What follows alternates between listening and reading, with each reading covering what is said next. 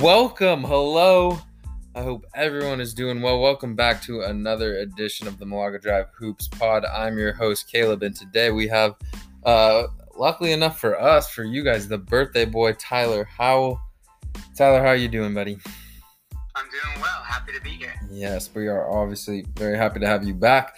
And I'm thinking moving forward, bro, that you and Sarge just rotate weeks in terms of breaking down what happened that week. You down?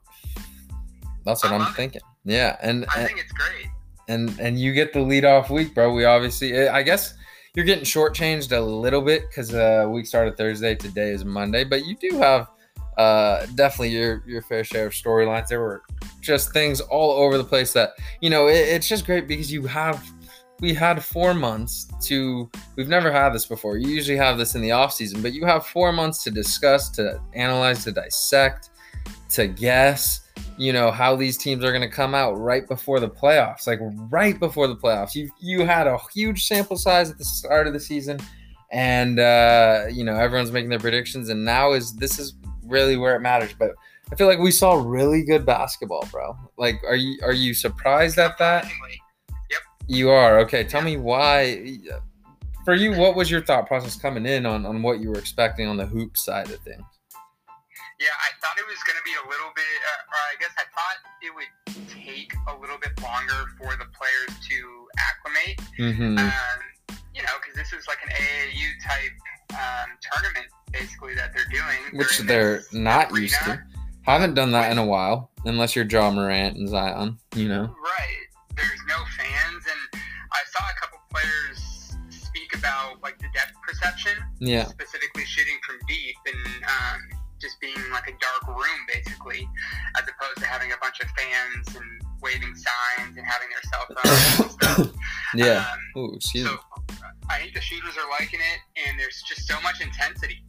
Dude, there were a lot of fouls in the first couple of games. I've noticed that. There are. You have those people complaining, but I think they got to feel it out, the refs. Well, I think that's part of it.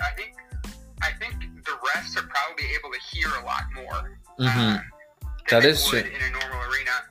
They do have that crowd noise, which seems to be being played pretty loud, honestly. I've noticed that. Like, it seems substantial. But they've got to be able to, the refs are right there. It's got to help, It's definitely not as loud as thousands of screaming fans. Yeah. But I think to go along with that, bro, I think part of why we're seeing this, and part of the reason I was excited pre-restart, is just that this bubble is purely basketball. Like, Harden can't go to the strip club after a game. Like, the Lakers can't go out in LA. Like, teams can't go out in Miami. Like, it's just basketball. And after a game, you're going and there's nothing to do. You can't harm yourself really with any distractions out there. Like, the most harm you're going to do is boredom. So I think you're just going to see teams more locked in general, more focused. And that you're going to see that, I think, on defense, but on offense too, like, it's just that is all you're doing. And they talk about the most successful guys in the league, or the turning point for young guys is when they realize, okay, I got to get into a rhythm. I got to get into a habit every single day. And this is almost forcing everyone to do that. Like, in terms of, just the basketball side, I think the focus level has never been higher, Yeah. And I was honestly pretty surprised how in shape some of these guys were. Right. I thought it, again, would take a couple games for them to get back into game shape. But you see these guys, I'm pretty sure Kyle Lowry played like 42 minutes against the Lakers. Yeah. He's just a gamer, obviously. Dude, we'll get into that for sure. Don't even worry. But it's super high-level competition. It's exactly what we said it was going to be, like playoff level right off the bat. Yeah, and I think one last thing before we close this intro and head into the actual topics, I want to know what your take on this. I think it's obvious to say that now. Well, one, the most interesting thing to me is now, dude, I think these playoffs even are going to be even closer. And I think that obviously that is because, this setting, but I think another look at it, and it's like, it presents such a different dynamic because I think every single game now, more than ever, is a straight toss-up. Whereas before, like, the home team, like, if you're the better team and you're at home, Like sometimes we see lines up to 6, 7, 8, 9, 10 in the first, second round. Like now that every single game is on a neutral court, I just think it evens the playing field so much more so that like the Bucks look beatable. The Celtics almost beat them. The Rockets beat them. Like the Lakers go down to the Raptors. Like I just feel like this is going to lend to a lot more 7-game series and just in general, just some intense games and series down the line. Yeah, I think it's really gonna hurt the Lakers. It does. It does hurt the Lakers tremendously, honestly, especially because that Clippers series. Yep, and obviously it hurts the Sixers. I mean, the Sixers had the biggest differential between. That's been a huge topic.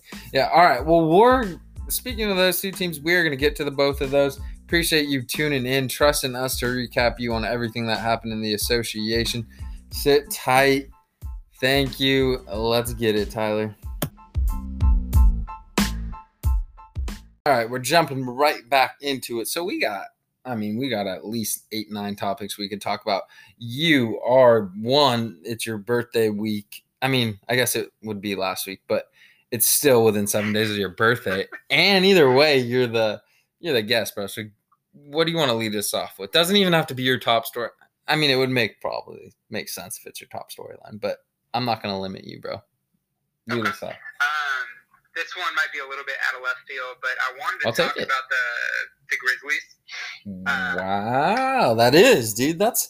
I did not expect the Grizzlies. Yeah, when we had our last podcast, I guess it was a couple weeks ago now. Mm-hmm. One of my concerns that I addressed was that they are young, and you seem to feel like they were a surefire 8 seed, gonna make the playoffs. Mm-hmm. And I just they're 0-3. Yeah. In the bubble now, and they have been tight in games late, and you've seen I don't want to say the immaturity, but just there are situations that you would expect them to falter, and they have. Yeah. Which is why I struggle to see them breezing into the playoffs. I could still see them being that 8 seed. Yeah. But Ja Morant has been amazing. It's frustrating as hell to watch Dylan Brooks hoop sometimes because he just has this trigger that he shoots nonstop. Yeah, he's just kind of reckless with it. He like a little bit like Westbrook, but just in a different body type. Like just hucking up a bunch of shots, and then when he gets a little bit cooking, and he's just shooting way more. But Jaren Jackson looks great. Yeah. He's got that patented spin move down so well for somebody at such a young age. Bro, yeah. So are you saying – so did you just want to kind of talk about the Grizzlies? Yeah, just briefly because I knew we probably wouldn't touch on them. Yeah, so for me, I want to clarify. So when I said breeze, I just meant like I didn't think and still don't think there's very many scenarios in which they're not the 8th seed come the play-in time, which means they got to win one game against whoever's in front of them.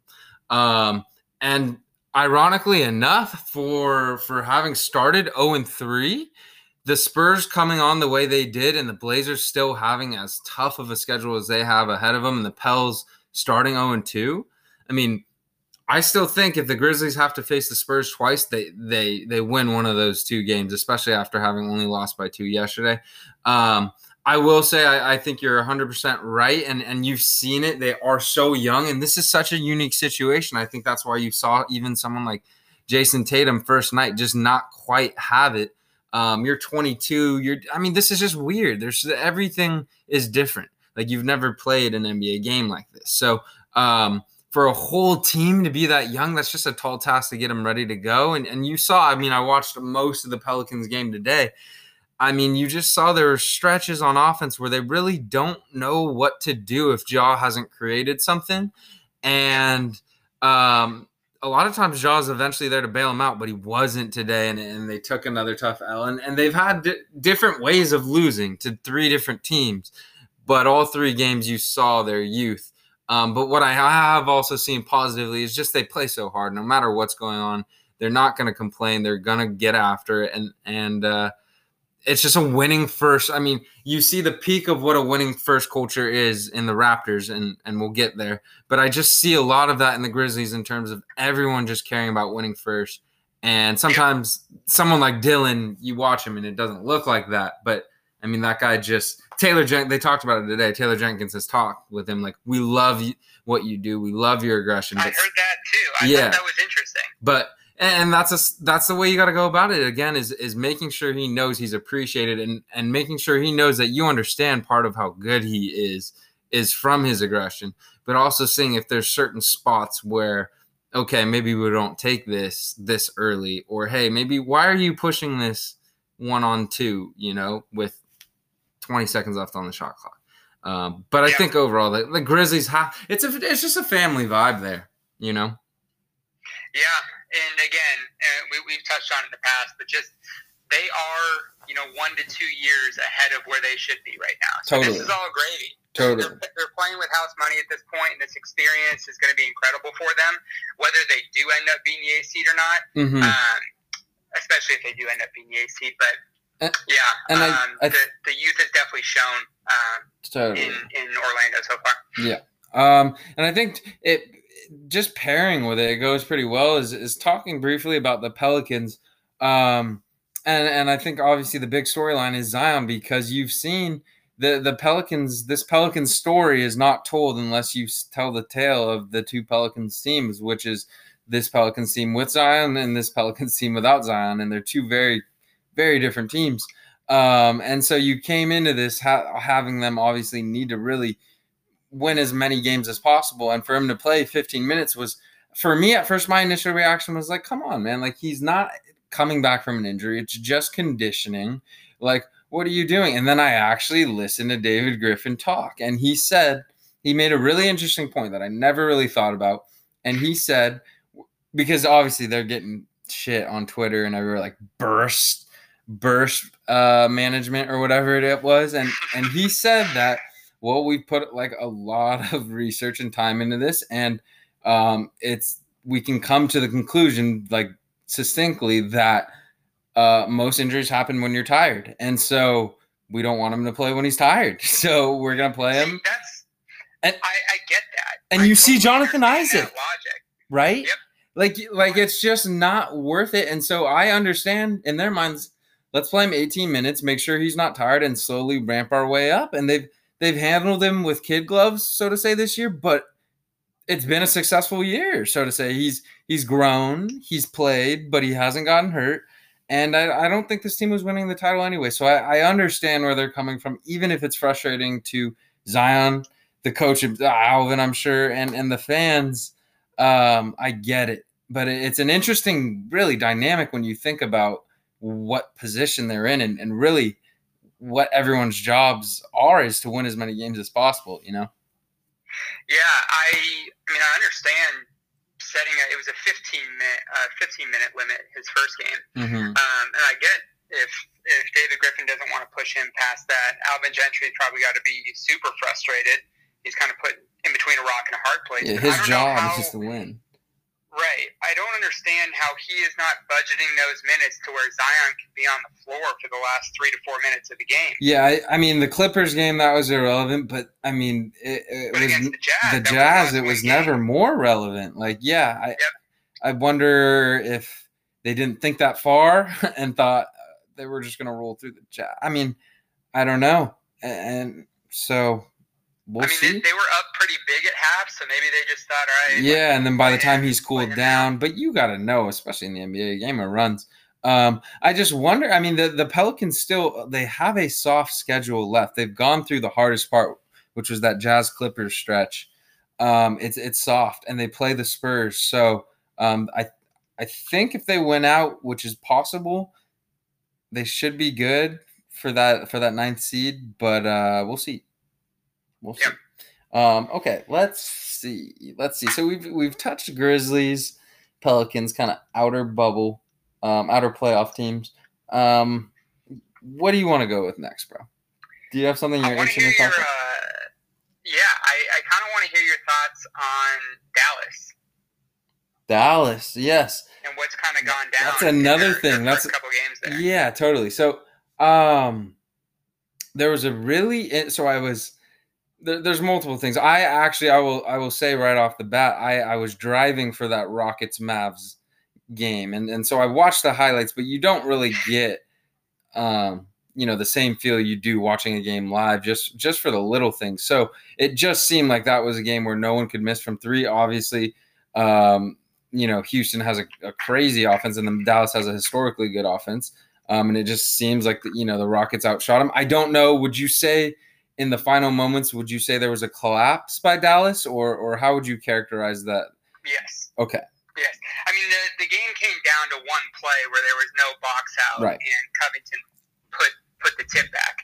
But yeah, I mean that's the concern with Dallas. They can score with anybody, but it's the defense. Yeah, and so I would say I think people in general are too quick to overreact, right? I think these two losses in the grand scheme of things, we could be looking back at the start of the playoffs, and this could be nothing. But on the other end, I think there's a very, very interesting point. And I was actually on the Suns subreddit. I frequent every single team subreddit. That's how psycho I am. Just to see if I can find and just know like even minor storylines going with these teams. And I was reading this reaction to the game on the Suns side, or it was actually on the Mavs side. And one guy said he watched on the Suns broadcasting team. And the Suns broadcaster who played in the NBA, I forget who it was, maybe like Eddie Davis or something, was like, the Suns had started to make a dent into Dallas's lead, and it was down from like 15 to like maybe 7 or 8. And he was like, watch this. Dallas, because they feel the Suns coming on a little bit, are going to start to just shoot a lot of threes, and the Suns are going to get back into it. And that's exactly what happened. Dallas kind of panicked, tried to shoot threes, and I think that's been a trend with them. And that's just not something you can do in this bubble where teams are going to go on runs. I would lean towards Carlisle being able to somewhat figure out this defense, and I know I've given you both sides. I think it is concerning though, because they came in, you read the quotes. They said, we want to move up. Like we feel like we can move up from 7. We don't want to be 7, and to come out and obviously lose that tough one and not lay an egg, but lay a second half egg. That's got to be somewhat concerning, I mean, we don't want to overreact. I know that, but I mean, if they close out those 2 games, they're the 4 seed in the West right now. Which is much more favorable to them right now, mind you. Definitely, like and massively. Again, the home court is obviously a wash. It doesn't matter, but you got to think just mentally for this Dallas team, who is relatively young as well. Yeah. Losing those 2 games to Western Conference opponents where you had a sizable lead in both games, and you're not able to close it out, that does probably raise some concerns. No, I completely agree, and I think tomorrow will be a big day because Dallas plays the Sacramento Kings, and I think, I could be wrong, but the Kings just generally play their best basketball when their back is absolutely up against the wall and there's no more room. And so I think you're going to get the best or close to the best Kings tomorrow, especially off of just embarrassing blowout to the Orlando Magic. Embarrassing. One of the things about that Rockets-Mavericks game, because Brian and I were watching that, and Trey Burke had a godly light game. Oh, he shot 11, if they can get that 16, Trey Burke. Yeah. 8 for 10 from deep. And for whatever reason down the stretch, Carlisle had Steph Curry in the game who didn't hit a shot the whole game. And I didn't really understand that move because Trey Burke really was their main source of offense outside of Porzingis. Yeah.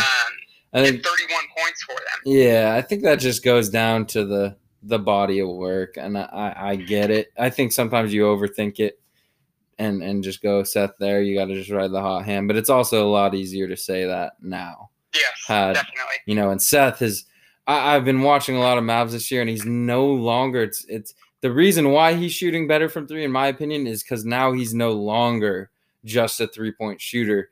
And if you close out too hard, he really is able to attack that closeout and has gotten to that point. And so it's just opened up things. So I get it. He's been really good this year. But when you have a guy that is at 31, 11 from 16, you probably got to ride that. But 8 for 10 from deep. Yeah. He was unreal. No, He was unreal. I'm not all the way out on the Mavs. And I'm actually, I feel like not even as far out as some would be considering the start.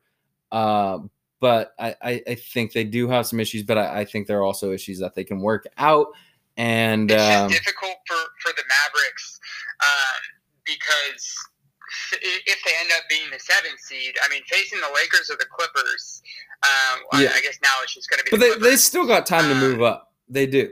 They do, but you don't want to be in that 7th spot. No, because the Lakers and Clippers are a completely different caliber of team than anybody else in the West, in my opinion. No, I completely agree. All right, let's get to the big hitter because we have 15 minutes till break, and I think this probably takes up about 15 minutes. And I think how I start this is going to lead really towards just in general the title talk. And I'm going to start with the Clippers. And I think everyone knows, I don't know if it was with you. Yeah, I think you were the last pod before the restart. I've talked about just how high in general I am on the Clippers on every single platform. And I think this start just kind of confirmed it for me. I think they're the title favorite in my eyes, especially after watching the Bucks and Lakers. Yes, the Bucks are without Eric Bledsoe, but I mean, you go into that game, I mean, against the Lakers, and just in general, I just feel like we talked about it on Twitter. I think it's damn near impossible to keep PG and Kawhi down for any extended period of time. You know, like PG can have a tough half, Kawhi's there, and vice versa. And it's not just those two, right? Like it is right now. But when Lou and Harrell get back, that's more options. And Beverly looks so good. I mean, they waxed a Pelicans team that needed a win. And obviously needing a win is sometimes overhyped, but like wax, like they had no shot. And they didn't play all that great against the Lakers and were right there without 2 6 men of the year guys. I just feel like they have everything you need here in this bubble. And I think it's so underrated that PG and Kawhi are the healthiest they've been. I think we haven't seen the best versions of either of these two guys in honestly a while. Maybe you could say Kawhi this year, but I gotta feel like he's even better this year. So I just off the bat, I love the way the Clippers look and feel like they are definitely the title contender with the way Kawhi and PG look right now. I'll respond to that, but I have a question about PG. Like, do you think that I know we are just 1 year separated from his, close to MVP type season, but with the injuries that he has had, do you think that we will ever see that player again? He's 30 right now. Yeah, I think you're seeing him right now, honestly. I think you're seeing the start of MVP level PG right now. I think you just hasn't played basketball in 4 months, so you can't see all of it. But I think this is that version of PG, and I don't know. Obviously, we'll see how long he can go. But I mean, the numbers in the first 2 games were very, very good, and I think they just get higher and higher the more of a rhythm he gets into because it's just clear he's moving different. He's shooting shots more confidently. There's just so much more of a rhythm and swagger to his game. And so to answer your question, I think it's right at this very moment. We're about to see him. A couple thoughts that I had. Well, first off, that was a great game. The NBA has done such a good job. And that first night, that Thursday night, the games were awesome. It was tense. It felt like it was the playoffs. So the NBA did an impeccable job.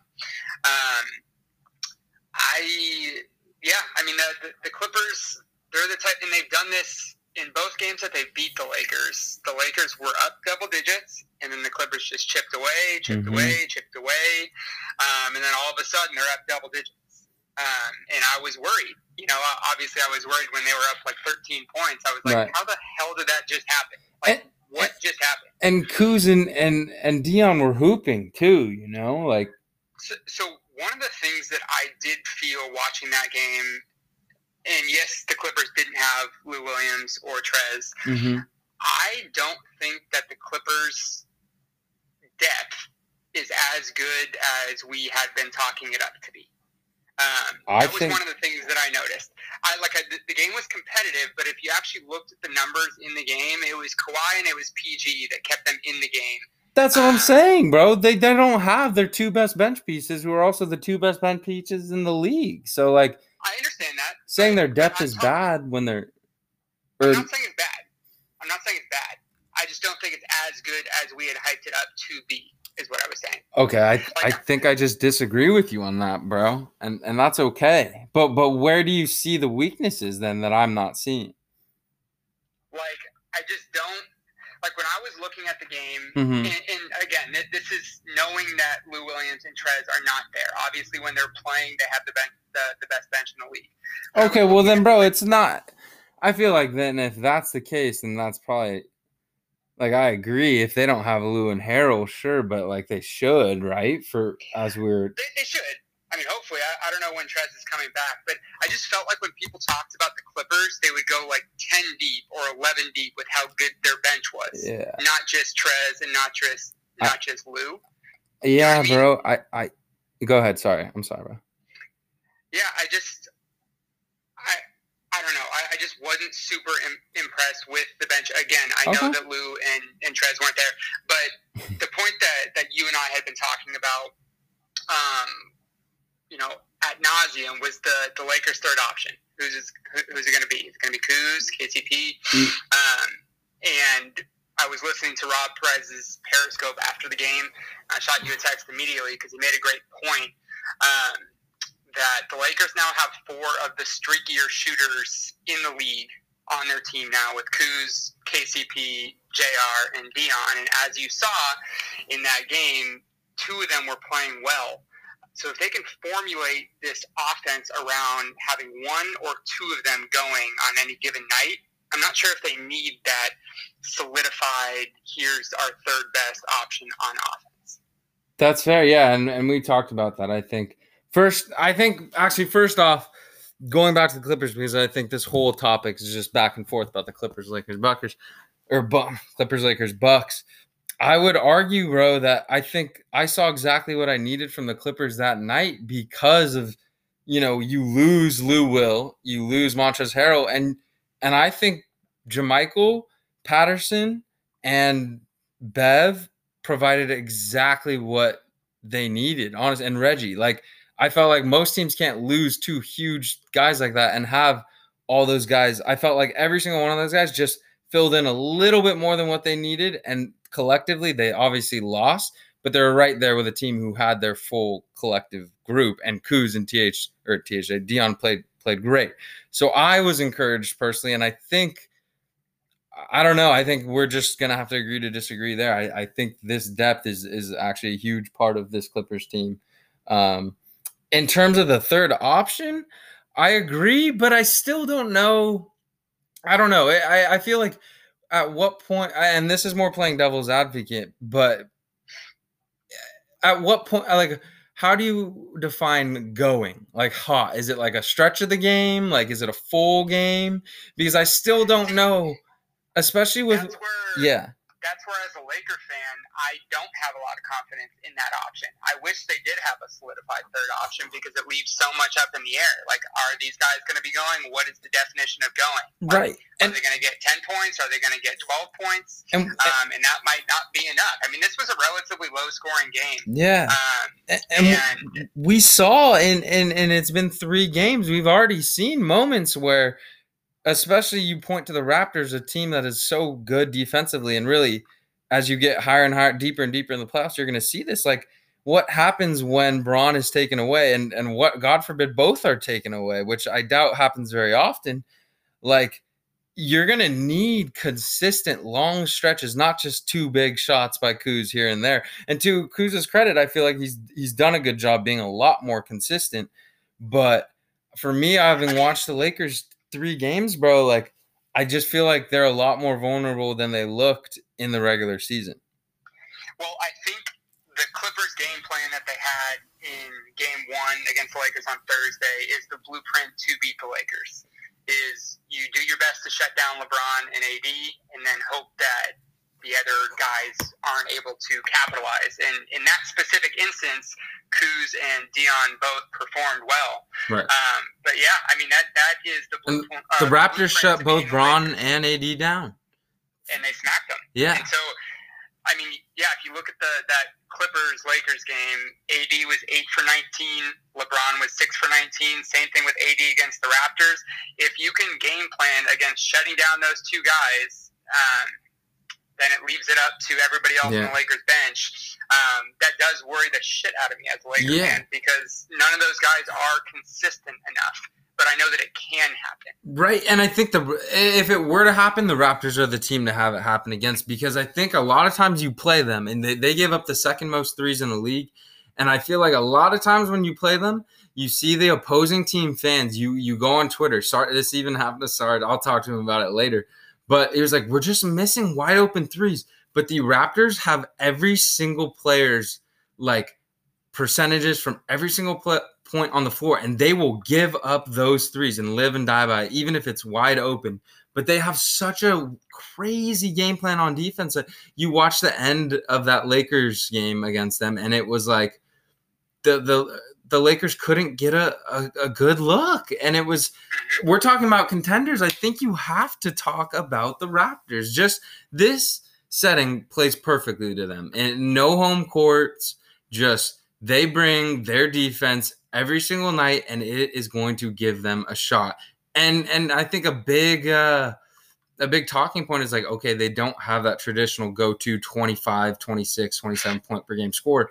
But you see on a day like today, Fred VanVleet goes for 30-something. Against the Lakers, Kyle Lowry, it was his night. So, dude, I just think I feel very excited having them to win the East plus 800, 800. And then I think this is definitely a dark horse team to win the title this year, to go back to back.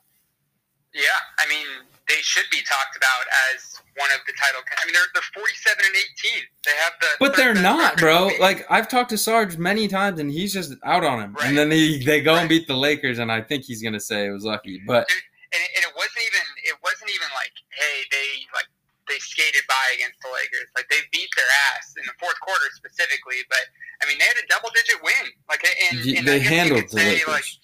Like it was like they were riding the high of the Clippers win, and they kind of just folded it in. No, they knew what they were getting into. The Lakers. Yeah, I'm not sure if I buy that. This Raptors team is legit, and they're going to give the Bucks all that they can handle. And I wouldn't be surprised if they got back to the finals. They are really, really good.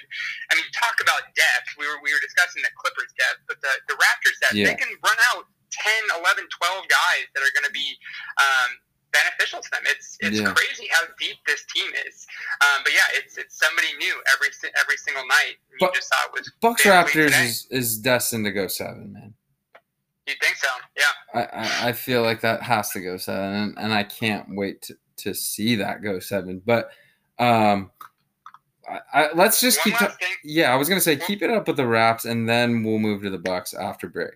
We still have some time before break, though. We got like 3 minutes. One last thing that I wanted to touch on that is worrying to me as a Laker fan is, I know it's only been 3 games, but they are shooting 26% from deep.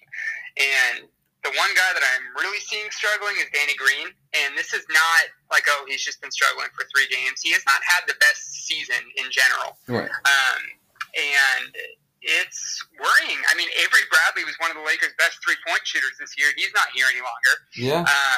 And so I just don't know who it's going to be. I mean, that's my X factor. Rusty. Yeah. And, I think Deion's look decent. Deion's look good. Yeah. I mean, you're not going to get a great Philly cheese Deion every night, but like he looks like he came to Orlando ready, you know, and that's saying something. That's big with Deion. Yeah. This is a guy that passed out on a plane on edibles, like, you know. But I agree, bro. I think still with Danny, I feel like part of the reason is he's now the lead wing defender.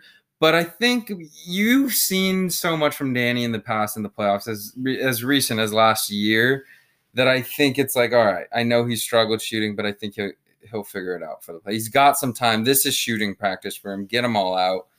And I think come playoff time, you can rely on him. Hopefully. I mean, you got to hope, because you need shooting in this league, especially when Bron and AD aren't the biggest, you know. That's the difference.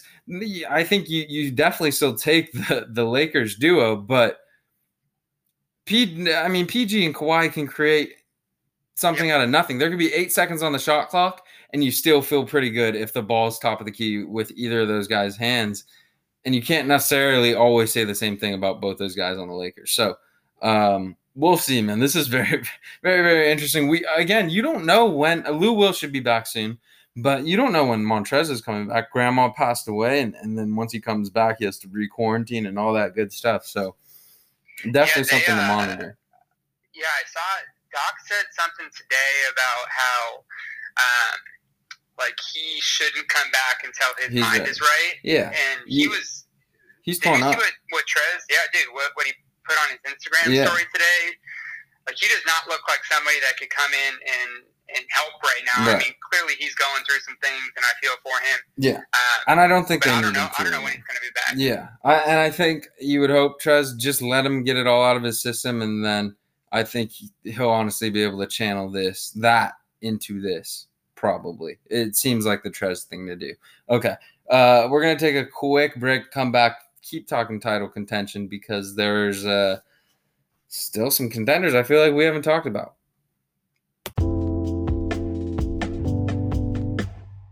All right, and we're back. Second half. Let's get it. Moving on with title contention talk, let's just go straight to the Bucks. And first take from seeing the Bucks, watched both games very intently. I would like to think that Bledsoe being back helps them a lot, but I still see the potential to beat the Bucks for as good as they were the all regular season. I just see it, man. Like when the game slows down, you saw it against Houston, who had no one over 6'7". Like Giannis drives into the paint, and the Rockets did an absolutely phenomenal job of walling up the paint and really. Like there was no one open, and there's going to be times people are open, and even when people are open, are Wes Matthews and Dante DiVincenzo ready for that? I don't know. I just think the gap that this so-called gap that a lot of people think exists and might have existed at one point is a hell of a lot smaller than it was, and the Bucks are still a very, very good team and probably the best team in the league. And overall, I just think, dude, they're beatable, especially after seeing them lose to the Rockets. Again, some recency bias. But the way some of these Eastern Conference teams are playing, like the Raptors are locked in, the Heat are locked in. Like the Celtics, I know they lost to the Bucks, but they were right there, and these teams are on the Bucks' heels. Yep, I hope that this doesn't happen to the Bucks, but I feel like they're trending towards being like a great regular season team that doesn't have the formula to win in the playoffs. That's my Budenholzer special, bro. Yeah, and they almost remind me of like the Dodgers. That's a terrible thing to say as a Dodgers fan, but yes. Yeah, I know. I've gone through my fair share of hardship with them, but I mean, obviously, they are a super fun team to watch. They can beat down on 90% of the teams in the league. They can win on any given night against whoever. But, I mean, you saw it with the Rockets. Like, and we've talked about this all season long. Like, when it gets down to the fourth quarter and it's a one-possession, two-possession game and it slows down, what are they going to do? How is it going to work? And the Rockets showed the blueprint on how to beat the Bucks, again, just like the Raptors did last year. And one stat that I did not know about the Rockets, they are ranked third in the league in clutch defense. They have a 97.8 rating. That's amazing. During clutch moments. And you saw that versus Milwaukee. You really did. And Harden takes a lot of heat for his defense, but I mean, he's really improved, honestly. He looked great in the fourth quarter. Yeah, he was really improved. And I think you saw that. I mean, the clutch defense moment with the Rockets, they were down like 6 with 2 minutes left, and they were down maybe even a little bit more earlier. And they locked up, and the Bucks didn't score from then on. And if they can do that to a team like the Bucks, who are very good offensively, obviously defense first, but I mean, they can do that to the Lakers. They can do that to the Clippers. And if they hit their shots, it's curtains. And we talked about how this style, AU, it's just basketball. Harden can't go to the strip club or anything like that. Like, it's basketball. And I just think this Rockets team is so capable of getting hot. It sucks they're in the tougher conference, but I would not be surprised at all if Clippers, Lakers, whoever they meet first, goes 7-2. And again, these are just off the dome after the first week. And I just saw the Bucks, them beat the Bucks and Mavs in shootouts. But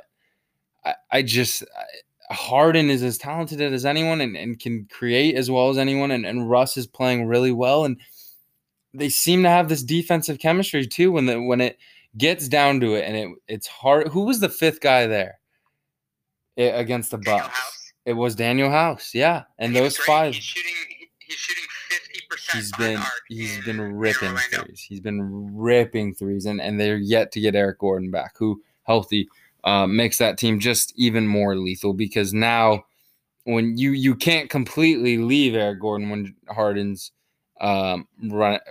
dribbling and getting through, because he can attack a closeout. So I don't think I'm ready to put them over the Lakers Clippers, but I do think I'm ready to put them slightly behind. And with the Bucks, bro, I mean, I want to give him a chance to have Bledsoe back, because I think that's where he actually is a huge defensive upgrade over George Hill, which just I feel like there's some trickle over effect if you're getting more stops, but they definitely look beatable, and that was something you never really saw in the regular season. Even against good teams, they'd smack them. And they've had 2 games, and both were very close. And they got Brooklyn tomorrow, which I like them to probably win by double digits. No cares. It's interesting watching the Rockets, because obviously if they're not hitting their shots, they're not going to be competitive. Yeah. But just the sheer volume of three-pointers that they are taking. I mean, they took 61 three-pointers against the Bucks. And if they are hitting at whatever their clip is, I think as a team, they shoot something like 34 or 35% as a team, which is what they shot against the Bucks. They're going to be in every single game. Yeah. And you think about how many, like that extra point from a three.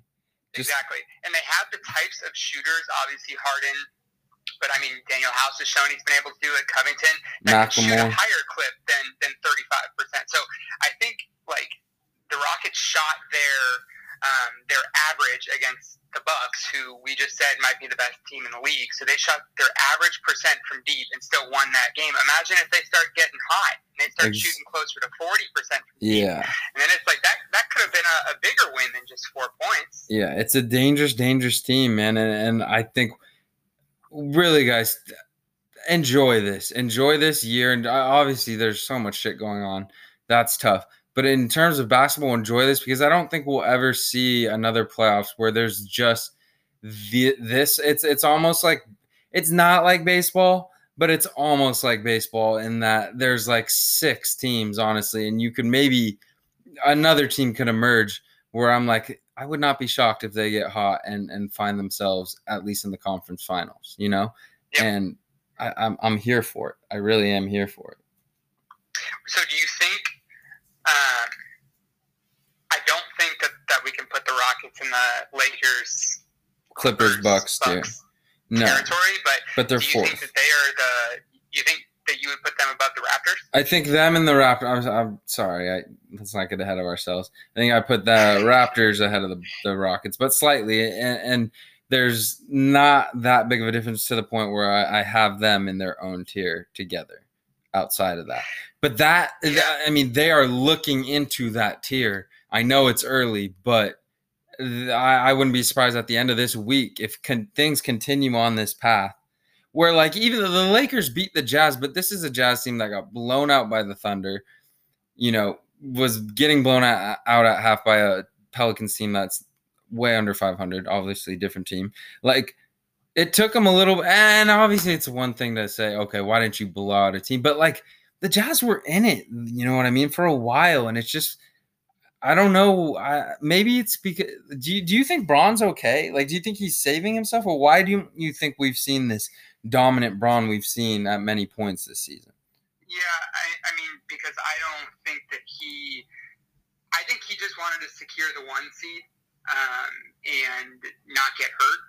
I mean, I don't think that this is, the best Braun that we're going to see in the next couple of months. Yeah. I mean, he hasn't played competitive basketball in 4 months, just like a bunch of other guys. And I think he's still getting his footing underneath him. And also with this Laker team, I mean, the rotations that they have are completely different than what they were playing with towards, or I guess right before the shutdown. I mean, they lost 2 key rotation pieces, and they brought in two new rotation pieces. And you have Caruso getting more minutes, so I think they're getting acclimated. But no, I mean, he hasn't looked unbelievable. He hasn't looked like the best player on the planet, that's for sure. But really quickly back to the Rockets, I think that if you're looking at teams that, at least to me as a Laker fan, that strike fear, the Rockets are up there. I mean, they're above the Raptors, personally, in my opinion. 100%. But they just strike fear in you. And I don't really feel that with the Jazz or the Thunder or the Mavericks or even the Nuggets. No. I just think the Lakers have much more talent. But the Rockets, with the way they shoot the 3 ball, that's concerning. I mean, especially if you go down to a Game 7 against a team like the Rockets, where it's like if their shots are falling, they're going to beat you. You know? I agree. I think that as a Lakers fan, you probably be more scared of the Rockets, bro. But we've touched on then. So we've covered the big 5, I think, that you're looking at for, the title contenders. And again, other teams can definitely emerge from there. But let's move forward and talk about some teams as we head towards the end of this that maybe aren't at the, front tier contention, but are definitely still worth talking about. And let's I know you wanted to talk about the Thunder. Let's take some time to talk about them now. Go ahead, bro. What are your thoughts on them? Yeah, I mean, obviously they had a tough loss in overtime today to the Nuggets, but they didn't have Dennis. Did they not have one other guy that was in the rotation today? No. I mean, they were without Terrence Ferguson today, but he didn't really even play against the Jazz because Dort has surpassed him, and Roberson is back too. So. I can't even really formulate what I want to say. Dude, I got them. You can build up. And I know that you're going to run with it, but they're just the type of team that's going to be competitive against whoever they play. It's going to be a tough first round. Chris Paul won't let them not be, Yep. I agree, bro, and I've watched both their games. Obviously, a tough loss to the Nuggets today, but just the intensity they came in with against the Jazz, like every single possession I watched, they on defense were connected. Every possession on offense, they had a clear system that they were running for certain looks, and it was so calculated, everything. And I've watched all 30 teams now. It's so clear when there's not. Like even today, Memphis versus the Pelicans, you could tell there's just some moments where it was like shit. Like offensively, we got to find Ja just has to create something, but that was never the case. Even though Chris Paul, Shai could always do that. It's never just ISO one of these guys at the top of the paint. It's constant movement, and they have different sets for anyone, and it's so creative. And then on defense, they're so locked in. So I think they can beat. I would not rule them out beating anyone besides the Clippers, or maybe I would doubt they beat the Lakers. I doubt they beat the Lakers, but would I be shocked? I mean, I would be shocked. Yeah, okay, we'll just throw them in. And the Lakers and Clippers, but I think they have a shot to beat everyone else, and it's because of Chris Paul. They could definitely beat the Nuggets if it was 3-6 round 1. Oh, no doubt. And I think that now is a good time to just talk about MPJ, man. Burst on the scene. My first ever video on Malaga Drive Hoops Instagram was a Michael Porter Jr. video where I was like commentating over it, bro. And we're seeing defensive lapses still for sure. And I think that's why he hasn't gotten to like 30-plus minutes. But you can see just the raw offensive talent. I mean, this guy dropped 37 in a bubble game as a 21-year-old. Like, ridiculous. Special offensive talent. What was he drafted? 14. Stupid. That's insane. It's insane that nobody took a risk on him before the Nuggets did. I think the issue, dude, and we've seen it far too often, and it sucks, is – a lot of these guys don't have a lot of job security. So they can't risk, in their eyes, drafting an asset and putting energy into an asset who physically isn't even there right now. So I get it, but it's I mean, we're in 2020, man. Like, you can't let guys like MPJ fall to 14. You can't let someone like Bull fall to 44. Like, I don't care. I don't care if they have 2 broken feet. I don't care if MPJ had 2 broken feet, 2 broken hands. You don't let them fall outside of the top 10, and Bull, you definitely don't let fall outside of the first round. I understand not wanting to spend a lotto, but like, come on. Yeah, I mean, what's really impressive is, I mean, this game that he had, 37-12 against a good defensive team. Like, it was just such a well-rounded performance out of him today in overtime. And that's huge. We talk about the landscape of the West, bro. If he pans out into a star, and now you're looking at Jamal Murray, Gary Harris, Will Barton, Michael Porter Jr. and Yoke, or even Michael Porter Jr. at the 3, Paul at the 4. Like, I mean, if he makes the leap he could, are we looking at the Nuggets as the best team? And then the Pelicans are in there, the Mavs, Warriors come back, Rockets. I mean, this West is just... And that's why this game was so important for him, because he was the one that put them over the top today in this overtime game, and they did it without Jamal. So or Gary or Barton. Confidence-wise, you have Porter that's like, well, shit, like, I just won a game for us. Like, why can't I do this in the playoffs? You know, it's a playoff-type atmosphere. Obviously, Jokic had a great game as well, but, like, he can be a down-the-stretch type of scorer for them, which I'm not sure if he would have had that same level of confidence had he not had a game like this. Totally. In the bubble. I agree. And I real quick, I know this is a little off topic, but it isn't. Dude, I mean, we're just along that, dude. There's not going to be a single team, I feel like, in the West that is, quote, rebuilding next year. You know, that's 15 teams that all at the start of the year, like, the playoffs are something that we're targeting.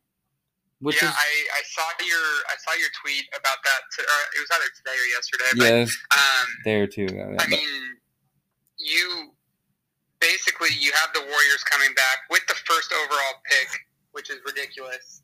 You have a healthy Steph, you have a healthy Clay. They take whatever the 8th spot in the playoffs would be. And all these teams are loaded. I mean, the top half specifically is loaded, but yeah, there's not really a rebuild team. It'll be interesting to see what the Kings do this offseason. And maybe we were talking about the Spurs. They're kind of in that middle ground. Yeah, but they look good too, and they have young guys that are going to get better. Teams. Right, there's simply no bad teams, and I think that leads perfectly into one more thing is. The Suns are not far out, guys, and they don't have the craziest schedule. And it wasn't 2 fluky wins. It was a solid beatdown of the Wizards and a huge come-from-behind win against the Mavericks. Like, they don't come from behind if they're all not bought in. And I think Monty Williams you've seen it time and time again, this team has looked great at sometimes and then terrible at other times. And you're going to get that with a young team. But to have this young group this focused, like, that is a huge task, and it's not likely they make it, but they're a game I think they're a game out of the Spurs now, right? Like, they're exactly where the Pelicans are, maybe even a little bit closer. That's something I should check. You know what? I'm just going to check that right now. You got it for me? Yeah, I got it for you. They are... Of the 9th seed, how far out? A game and a half back. Okay. Yeah, we're talking. We're honestly. I mean, they finally decided to put the ball in Mikal Bridges' hands. Like, he's finally like an offensive weapon for them. It's Ayton looks good. That trade that the Sixers made still perplexes me to this day. Yeah, shout out TJ Warren for the first 50 piece in the bubble. Dude, he's a bucket. Holy shit. Yeah. But the Suns have. I mean, it's put up or shut up tomorrow. You cut out there. It's put up or shut up to what? Tomorrow. The Suns against the Clippers. It is, and I think 9's too much. I think this is a locked-in Suns team, but I'm not. This Clippers team's crazy, but I think that Suns team battles to its death tomorrow against the Clippers, because that's what they've done the first 2 games, and they've looked really good. Speaking of can we? Yeah. Oh, go ahead. No. I was gonna say and this is really my last topic. So if you have anything else, I'd be glad to do it. But speaking of TJ Warren, I wanted to talk about the Sixers. And just I think people see that TJ Warren 53 like, oh my gosh, that's crazy, but there's just a different picture to that, and that is the Sixers didn't play any lick of defense, which is crazy for that team. And the whole game, man, like I've watched every game and I have not seen a team play with that little joy. They were getting buckets, they weren't really that happy. They weren't defending as a unit, they weren't playing offense as a unit. There was no sets. It was whatever they were feeling at the time, and it just made no basketball sense. It was so weird because you see every guy on that team that steps out there is, for the most part, very talented, and it just doesn't come together. And you saw today they squeak out a 2-point win against the Spurs. I got to watch the tape, didn't watch the game, but it's like they should not be beating a team like the Spurs who have no one outside of Jakob Poeltl that handle Embiid, no one that can really guard Ben Simmons. It just doesn't make sense how they don't smash that team. So they still have some time. I didn't think they were going to come in there and the Kings everything was going to be great, but I also didn't expect them to come in and really, to be quite honest, be this far behind where a lot of teams are. Like they are far behind the Heat, they are far behind the Celtics, they are far behind the Bucks. Dude, they're the seventh best team in the East, and they lost to the Pacers. Yeah, yep. So I mean, I don't know. I think it's Brett Brown's time. Unless something crazy changes, it's got to be Brett Brown's time to go, because there's just no way that you have this many weapons and that's your end product. Like that just honestly isn't acceptable.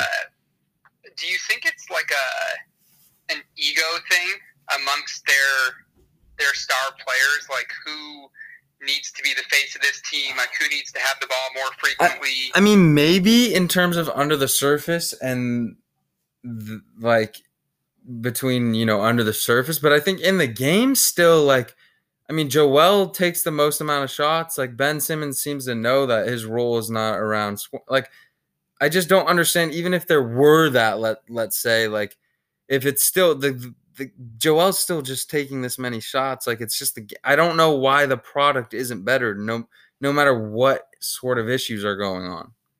I mean, it goes back to, and you touch on this all the time, it goes back to coaching and culture.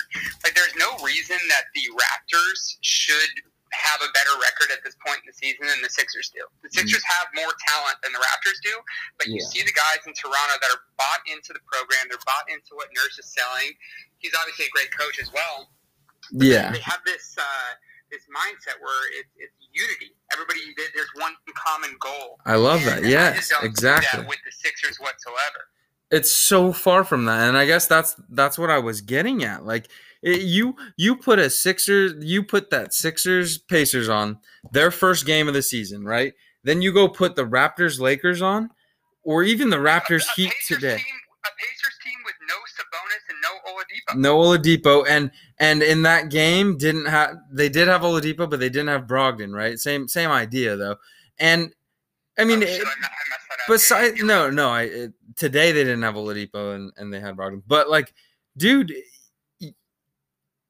like even if they weren't, regardless of the actual on play on the court, like there's just a difference in terms of intensity, unity, like just a passion for what you're doing. And I don't see it with the Sixers.